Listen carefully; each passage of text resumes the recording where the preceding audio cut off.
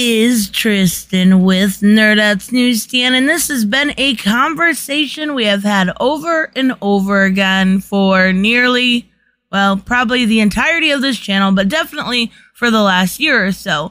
Are comics as a medium dying? Is the direct market dying? And the short answer is no, of course not. The long answer is a bit more complicated. Yes, things are evolving and changing, but we're going to take a look at finally somebody saying something, because time after time there would be rumor that came out. Time after time it would be, oh my God, we're not printing. The rumor is that DC won't be printing after June.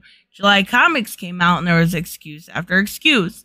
It was something always, Marvel is getting bought up by DC or vice versa.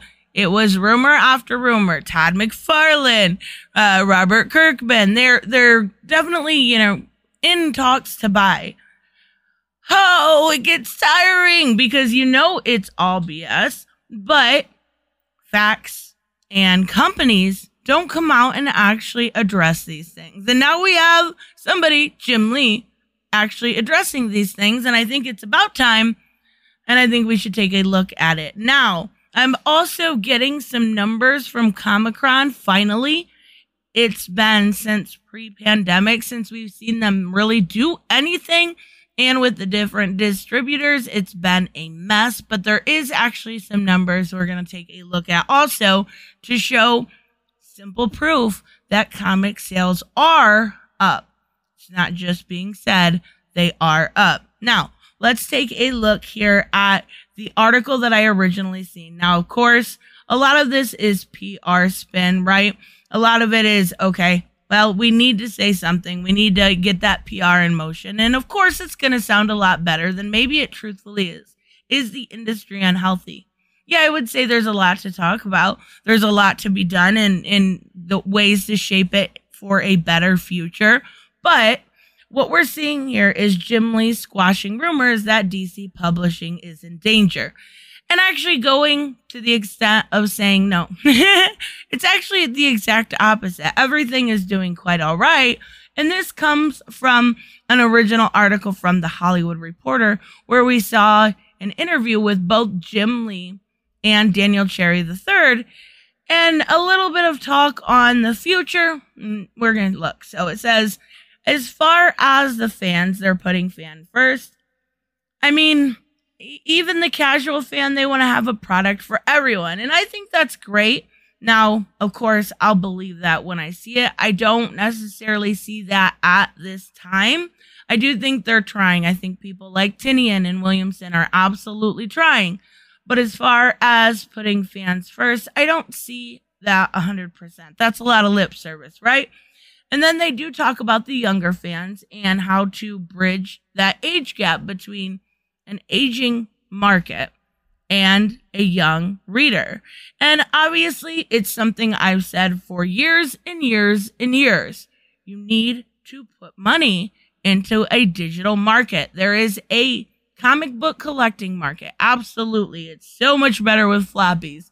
But once I was removed and unable to do the floppy portion and go straight digital, it took me some time, but I did get used to it, and it's a lot more easy for me to organize. I like it. I know everything's backed up. Everything's good.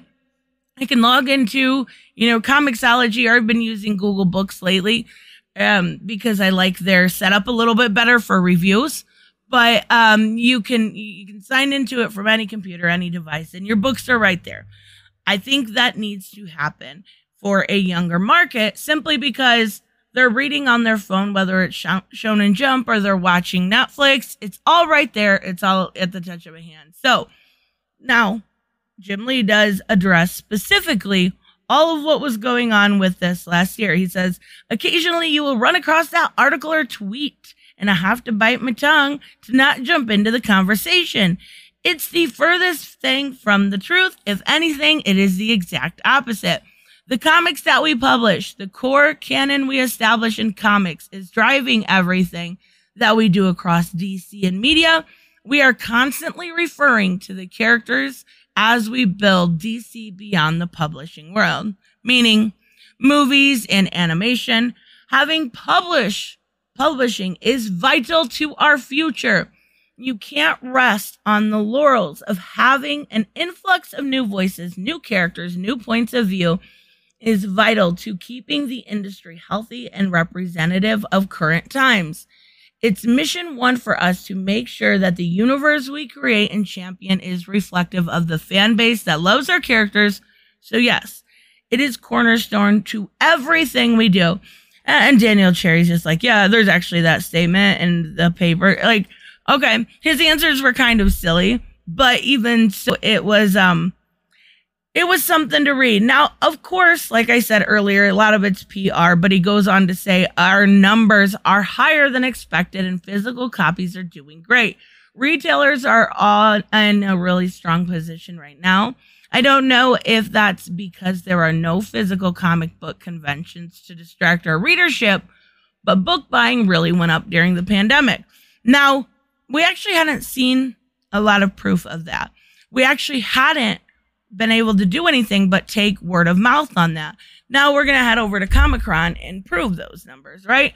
So if we look at June and March, June of 2019, March of 2020, and June of 2021, you can see a substantial gain in revenue. You can see a substantial gain, and it shows us that what they're telling us is definitely true. We're seeing an increase. DC's back up to almost 50 books again after they had cut the line quite a bit. And now we're seeing a massive, it went from 8 to 8, stayed pretty similar, and then now to 11. And all but DC is doing good. Really, really good. We're seeing, this includes anything done by Diamond. So you've got Boom, Black Mask, Image, Dark Horse. All of them are included, IDW. And they're all doing pretty decently too. And you also have to remember, because it's something that is brought up in my comment section quite often, about the graphic book novels being all taken up by manga. Yes, that is true. But if you were to actually look and combine each floppy, that would be a sale of a graphic novel. So if you take a manga graphic novel has 15 different issues, you have to look at all 15 of those issues. And if they each sold 200,000, which is very unlikely, that's a higher number, it would end up being 200,000 times the number in that issue. So that's very fair, but also a little disingenuous at the same time. So we're looking at Venom. Venom was an anniversary. It sold nearly 300,000 units. That's fantastic. There was some amazing variant covers on it, and I'm sure that spiked it up quite a bit. Same with Spawn Universe. That launch was massive. I didn't expect it to get that high, though. Bounty Hunters of Star Wars. All right, I think that was a key issue, and it was a number one. So nearly 200,000. I was actually surprised to see High Republic a little bit lower than that, but I know the first issue sold 500,000, so that's huge. Berserker, it's always going to sell good. It's not personally for me, and that's okay. I know a lot of people really do like 150,000. Batman, 130, which is amazing to see, because we know when it was, under the guise of Tom King, it was more like 80. That's a 50,000 gain, and that's awesome.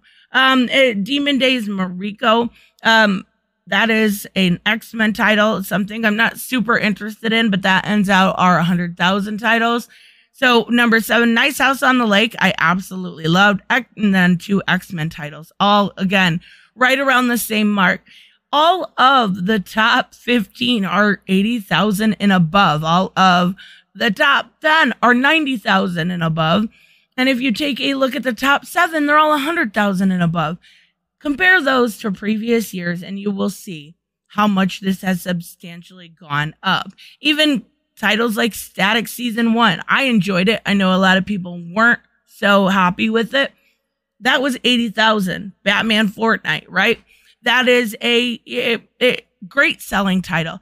And the thing is these don't include when it comes to these Fortnite 0 points. So it's got 4 and 5 on here for June. Those don't include the DC Infinite numbers. And that is a lot of, it was $7.99 a month. A lot of people went and got it because it was cheaper to get that and download it and get the actual, like, you know, things you get with your V-Bucks and the back blings and all of that, than it was to get both books. So a lot of people did it that way. Those numbers are not included. You got to remember those digital numbers are not included. So that just substantially raises it. But I think it's pretty clear at this point that it's not doing bad. It's not. Is it again, I'm going to reiterate, it's not saying that it's amazingly healthy. I'm just saying comics aren't dying, and now we've got some truth, or at least some speaking behind the, you know, wall of Jim Lee. And he's finally addressing those rumors. It's about time. I guess better late than never, but even so. So let me know, of course, what you guys think about this. The article's in the Hollywood Reporter if you want to check it out.